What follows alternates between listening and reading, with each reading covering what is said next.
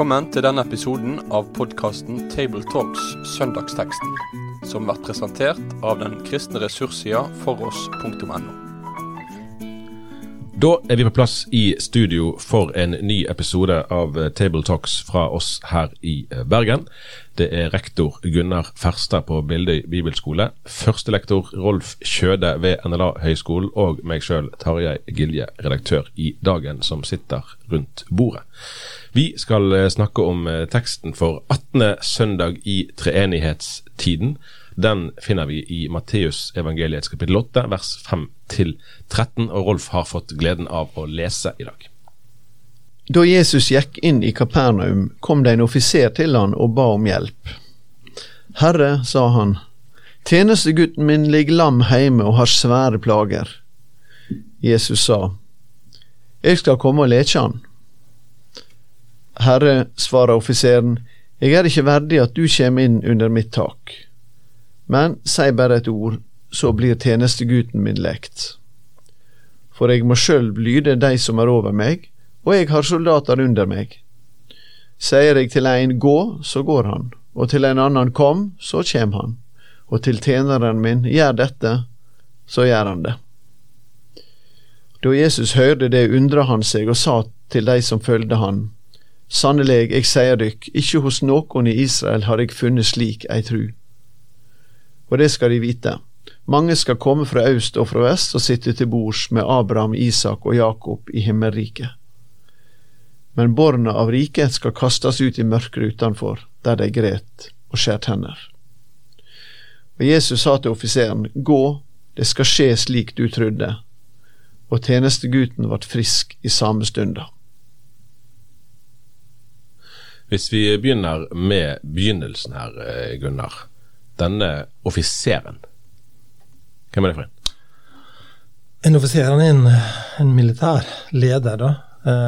Kanskje jeg ville sagt at han en kaptein eller en løytnant i vår term i dag da. Men han jo enten i romersk tjeneste, men han kan også i tillegg være i tjeneste for Herodes Antipas, som var en såkalt fjæringsfyrste, som Rolf kanskje kan si mer om da, men landet var jo delt i litt ulike regioner da. Men han var en som hadde folk under seg da, helt tydelig, og normalt sett så ville han ha en 100 stykker som han kunne si gå hit, eller kom, eller gjør. Og dessuten så synes jeg det spennende å se litt mer om hvem han egentlig han kan her, for vi får litt mer opplysning om det i en parallelltekst hos Lukas da. Og der står det noe om at han sendte faktisk noen jødiske eldste for å be Jesus om å komme og berge denne tjeneren her. Ja. Og det gir et annet perspektiv. Altså han på innsida i samfunnet, han på innsida av Kapernaum på en litt sånn nære enn kanskje vi tenker sånn umiddelbart da. Og så blir det sagt av de jødiske eldste at denne kan fortjene at Jesus kommer og gir tjenestegutten frisk da. Og begrunnelsen for det, og nå skal du høre, det står at han elsker folket vårt, og det han som har bygd synagogen vår. Riktig. Sant? Og det gir oss på en måte, oi, her var nok mer enn det som vi kanskje i utgangspunktet. Altså han en hedning som var på innsida, og som av på en måte jøderommet tenker jeg det måtte være da. Han har faktisk bygd synagogen, og der vel kanskje en del av oss stått i disse ruinene i Kapernaum. Ja, for du kan jo først tenke når du bare ser teksten at en offiser her det på en måte en av fienden da, som kommer og ber om hjelp, og det ligger et sånt drama i det, at omgivelsene vil, han her vil ikke ha noe med å gjøre, og så skal Jesus være grei med han. Og så ikke det helt så enkelt som det da. Ja, nei, altså det ikke det jo, hvis jeg skal bruke en litt sånn, jeg vet ikke om det en god metafor, men han på en måte Kapernaums svar på Bergens Frank Moen på en måte. Altså, han gir gode ting rett og slett i lokalsamfunnet, så gjør at de har godhet for han, og han fortjener det til det. Så det en litt sånn artig tilnærming på det. Riktig. Dermed ser jo tonen slåttene også for selve et hovedpunkt i teksten som vi skal komme tilbake til, nemlig dette med at der noen som får en fot innenfor i det jødisk truende samfunnet av hedningene. Men når Jesus kommer, så ikke du bare med en fot innenfor, du bringes inn med hele deg. Det jo dette voldsomme misjonsperspektivet som vi skal komme tilbake til. Riktig, riktig. Hvis vi hopper til, vi omtrent her egentlig allerede til vers 7. Så har jo offiseren sier at tjenestegutten lam og har store smerter, og så leser vi Jesus sa, jeg skal komme og helbrede ham, og i første øyekast, det jo det nesten sånn overraskende kontant Jesus å være, for han jo gjerne litt sånn underfundig noen ganger i møte med mennesker, og litt sånn gåtefulle spørsmål og sånn. Her det veldig tydelig svar. Men så forstår jeg det sånn, som jeg ikke har studiepoeng i gresk, at grunnteksten ikke helt så enkel som denne oversettelsen her kan gi inntrykk av. Nei, altså det jo slik med syntaksen, altså setningsbygningene slik i mange språk at ikke du alltid vet om det spørsmål eller et utsagn. Og her det slik i gresken at vi egentlig ikke kan være sikre på om dette et sånt utsagn som Jesus kommer med her, eller om det et spørsmål Jesus stiller. Og tidligere bibeloversettelse mener det har stått spørsmål. Og det på en måte det gir mening i konteksten, for da ja, det gir det. I den her, jeg ikke sendt til andre enn de tappte for Israels stammer, så at da det en sånn, skal jeg hjem til deg? Absolutt, og ikke minst hvis det i lys av det som da Gunnar leste fra Lukas evangeliet, der det eldste i Israel som kommer og sier det til han, og at han da stiller et spørsmål, altså det noen jødiske utsendinger for han, og så stiller Jesus, ja, men skal jeg gå i undertaket til en hedning? Altså det jo på en måte det spørsmålet som reises her nå, sånn at han i det kan det ligge en utfordring til deg tilbake da, og her må vi også tenke at i Kapernaum så jo det både jøder og hedninger, men at det jøder da som kanskje hører invitasjonen, og så kommer Jesus med et sånt utsagn for å prøve folk kanskje. Ja, det riktig av meg å gå inn under taket til en hedning? Så på en måte gir et spørsmål her litt god mening da. Men det klart det gir jo en veldig fin mening at Jesus så direkte også gir dette utsagnet og gir svar egentlig på det spørsmål som kunne ha vært stilt. Akkurat. Jeg tenker at Jesus han viser jo veldig klart i teksten at han har tenkt å bry seg. Dette bryr jeg meg om, og jeg også litt sånn fascinert over altså dette jo en av flere sånne helbredelseshistorier i dette her området, eller i Matteus 8 og 9 der, så det jo en 9-10 forskjellige undergjerninger som Jesus gjør. Han bryr seg om folk, rett og slett, og jeg også fascinert over da, at en beskriver ting om lammelse og om hvordan vondt den har da. Og det tenker jeg også berører Jesus. Det ikke bare en sånn strategi om hedning jøde, men altså, han bryr seg om folk som har det vondt da. Og han har tenkt å krysse grenser nå da, enten de blir overrasket eller ikke. Så det nok ja, og det jo åpenbart konklusjonen her, fordi han lar seg overbevise. Men spørsmålet om det ligger litt av det altså, med den kanoniske kvinnen for eksempel, så kommer jo han til en like overbevisende konklusjon. Men han holder både kvinner og disiplene litt på pinebenken først, han liksom tester ut. Og det det som det spørsmålet her, for her kommer han også til en veldig klar konklusjon. Det at det sterkeste utsagnet fra Jesus om de som lytter til han. Altså, jeg har aldri funnet sånn tro. Og da kan du tenke meg at kan det tenkes at teksten legger opp til en viss sånn testing på forhånd her. Så jeg hadde nok litt sånn sans for spørsmålet om det hadde satt det her, men nå står det i vanlig indikativ setning, og sånn det. Okay. Så har vi futurumsetning det vel det står egentlig. Ja, grammatikken skal få ja. Altså jeg bruker å si at jeg var ikke så stiv i grammatikk. Jeg var mest stiv i gymnastikk. Altså. akkurat. Nei, men det kan komme mye bra ut av det. Så har vi den passasjen om det å stå under autoritet, som for så vidt kan kjenne igjen fra, ikke minst fra militære sammenhenger. Så det som du var innom, Rolf, at Jesus berømmer offiseren sin tro. Og det der jo sånn for så vidt et gjentagende tema hos Jesus, men kanskje et tema som det litt sånn, der vel vi blitt såpass om vi luthersk eller roseniansk eller hva det nå for noe vi i våre ører. Så Olav Skjevesland, som jeg ofte siterer her, skriver at Bibelen taler mye om tro, men troen har lite å si om seg selv. Når troen ser på seg selv, ser den rett forstått ingenting. Alt troen har kommer utenfra, altså fra det ytre ordet. Det var hans formulering. Hva lærer vi av offiseren her egentlig? Ja, hva lærer vi? Altså, jeg er jo ikke så belærd I gresk og andre skrifter som Rolfen, men akkurat dette ordet her som handler om tro, da, det synes jeg det er noe som har gitt meg hvile I forhold til det. Og det er et gresk ord som heter pistevo eller pistis, som blir brukt veldig ofte da, I Det nye testamentet om tro. Og det kan oversettes da ifølge studiebjørnet, som jeg må grave litt I da, med tillit. Og jeg liker av det å sammenligne det greske språket med litt sånn fylte drops da. Du har den følelsen av å suge på et drops, og så kommer der en fyldigere smak etter hvert på en måte. Fint bilde. Ja. Så det kjenner liksom at det renner ut I munnen min da. Tro, ja det tillit på en måte. Og det kommer til oss utenfra på en helt spesiell måte, tenker jeg. Altså Jesus på en måte, Jesus vekker en tillit. Jeg kan gi han bankkoden min, altså jeg kan gi han livet mitt. Så det, for meg det et hvileord da, mer enn tro kanskje et litt mer stressende ord for meg enn tillit, fordi at tillit så helt avhengig av han som jeg har tillit til, og det han som skaper den helt og fullt. Det ingenting I meg selv, men jeg kan velge å la være å gi han lommeboka eller koden min. Men der noe fint I det da, og det litt artig også, ja, det liksom den refleksjonen rundt det å finne hvile I hva jeg tror for noe.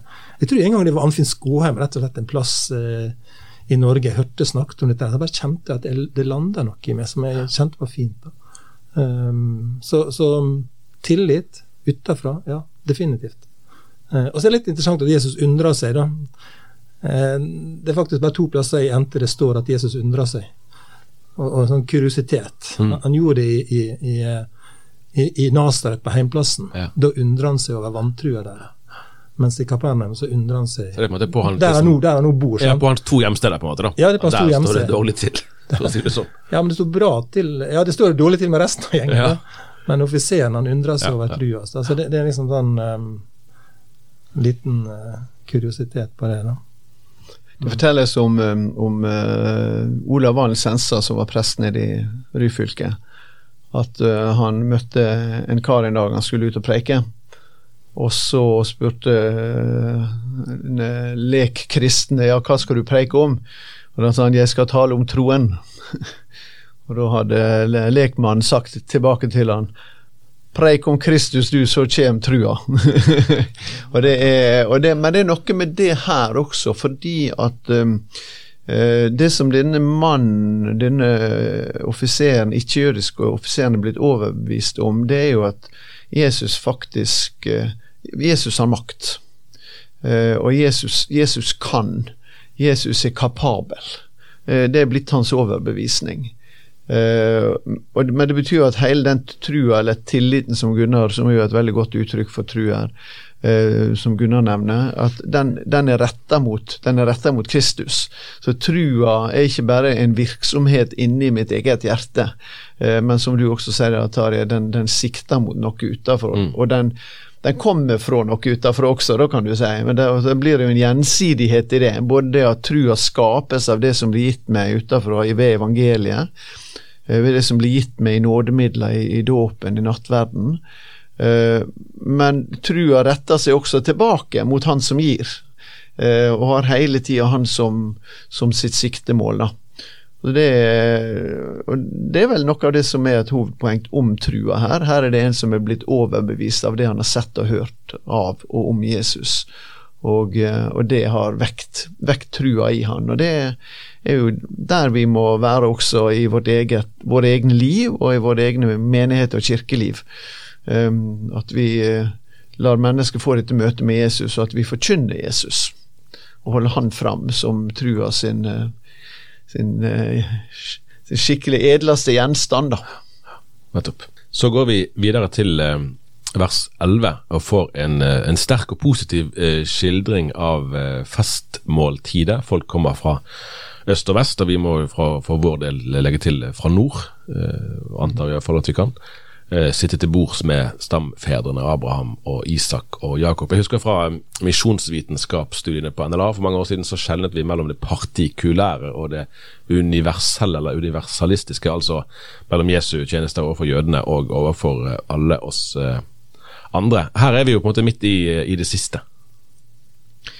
Ja, dette jo virkelig en fortelling som sprenger, eller som utvider området for evangeliet, da, altså, og som utvider området for Guds frelse. For vi, altså de som hørte dette, her var det noen jøder som var blitt glad i en hedning, for de har gjort godt imot det, og vi hadde jo en del hedninger som var veldig trekt imot synagogen og trekt imot det jødiske av flere grunner, både trua på en Gud framfor alt det andre rundt omkring i omverdenen, men også den jødiske moralen. Så var det noen ting som holdt deg borte fra å konvertere, og det var jo ofte renhetsforeskriftene og omskjæringa. Ingen av de delene var særlig appellerende, så du hadde en sånn gjeng av hedninger som var tiltrekt av den jødiske trua, men som ikke hadde tatt steget over i det og blitt jøder. Og så kommer Jesus her da, og med hans inntog i verden så åpnes jo dørene, så åpnes jo mulighetene for hedningene på en helt ny måte, til å komme til tro på Israels Gud og på Israels Messias. Vi må være ikke så derfor gir jo dette et veldig sånn utgangspunkt i dag for å snakke på denne søndagen her, så må en snakke om misjon. Det ikke snakk om noe annet. Og hvis du ser blant annet jeg leser teksten jo Paulus som skriver om at han vil til Spania, og så det denne andre jo den vakre bønna til Salomo med vigsling av tempelet. Det kan også hende at framande som ikke hører til Israel, folket ditt, kommer fra et land langt borte for ditt navns skyld. For de får nok høre om ditt store navn, de sterke hand og de utstrekte arm. Når de så kommer og ber, vende mot dette huset, da må du høre deg i himmelen der du troner, og gjøre alt det de roper til deg om. Slik skal alle folk på jorda lære navnet ditt å kjenne, og de skal frykte deg liksom ditt eget folk Israel, og sanne at navnet ditt nevnt over dette huset som jeg nå har bygd. Og det finnes jo ikke noe mer jødisk bygg enn tempel i Jerusalem. Det kan ikke finnes noe mer jødisk bygg enn det. Og der ber altså Salomo denne bønnen helt fra begynnelsen av. Og her kommer Jesus, og så blir det en slags oppfylling av Salomos bønn. Nå det Herodes tempel som står, og det skal snart falle, men det nye tempelet i ferd med å reise seg. Og i det tempelet hører både jøder og hedninger sammen. Men så har jeg lyst til å legge til en ting til, det skal ikke bli lenger entall enn dette her nå, men legge til en ting. Vi må ikke bruke dette på en antijødisk måte. For dette sagt inn i en jødisk sammenheng, og hele Nytestamentet skrevet av jøder, og Paulus understreker, han hedningene sin apostel, og han understreker sterkere enn noe evangeliet fortsatt for jøde først. Slik at det må vi også holde veldig sterkt fast her, at misjonsoppdraget, jeg liker å si at det har 3 adresser. Det heimmisjonen, altså til våre egne, men det primære jo til det jødiske folk, og så det ut til hedningefolka. Og dette en søndag, og liksom slå litt på stortromma for det, etter min mening da. Så hadde jeg skulle preike denne søndagen, så hadde jeg trykt til på det. Ja, og målet da, jeg synes det flott når en snakker om å sitte til bords. Altså det jo et bilde som blir brukt da. Altså målet for misjon, det skal jo ende en plass der fremme i bryllupsfesten og sitte til bords. Og jeg synes det noe utrolig fint med det, når Jesus bruker sånne enkle bilder, sans for det da. Så det målet med misjon, at flest mulig skal komme til bords og få og ta del i bryllupsfesten da. Og da det litt overraskende at for en jøde å tenke at kanskje plassen deres skal lies til en annen, noen av dem. Det jo kanskje litt overraskende for mange av oss å tenke at skal jeg gi fra meg plassen? Men jeg ikke mer verdig enn andre ut hva det Jesus har gjort for meg og for oss. Altså, jeg liker også den metaforen med å sitte til bords, bryllupsfest. Men så får vi også hva skal vi si, i hvert fall en annen vinkel på den samme historien i det påfølgende verset. Så at en streng lesning vil jo kunne være at de som kommer fra øst og vest, nettopp som du antydet, kunne får plassen ved bordet på bekostning av de som blir kalt for rikets barn. Dette et vers som vi lett hopper over? Ja, det kan vi vel gjøre, men dette uttrykket til Jesus som mørk utenfor, det gret og skjer tennene, det jo et uttrykk som han bruker mange ganger hos Matteus, Slik at det er jo ikke noen plass Jesus snakker oftere om det som vi gjerne kaller for fortapelsen enn hos Matteus. Og det er jo en viktig kontrast til det himmelrike som er Guds mål. Fortapelsen er jo aldri Guds mål. Men vi kan velge oss dit.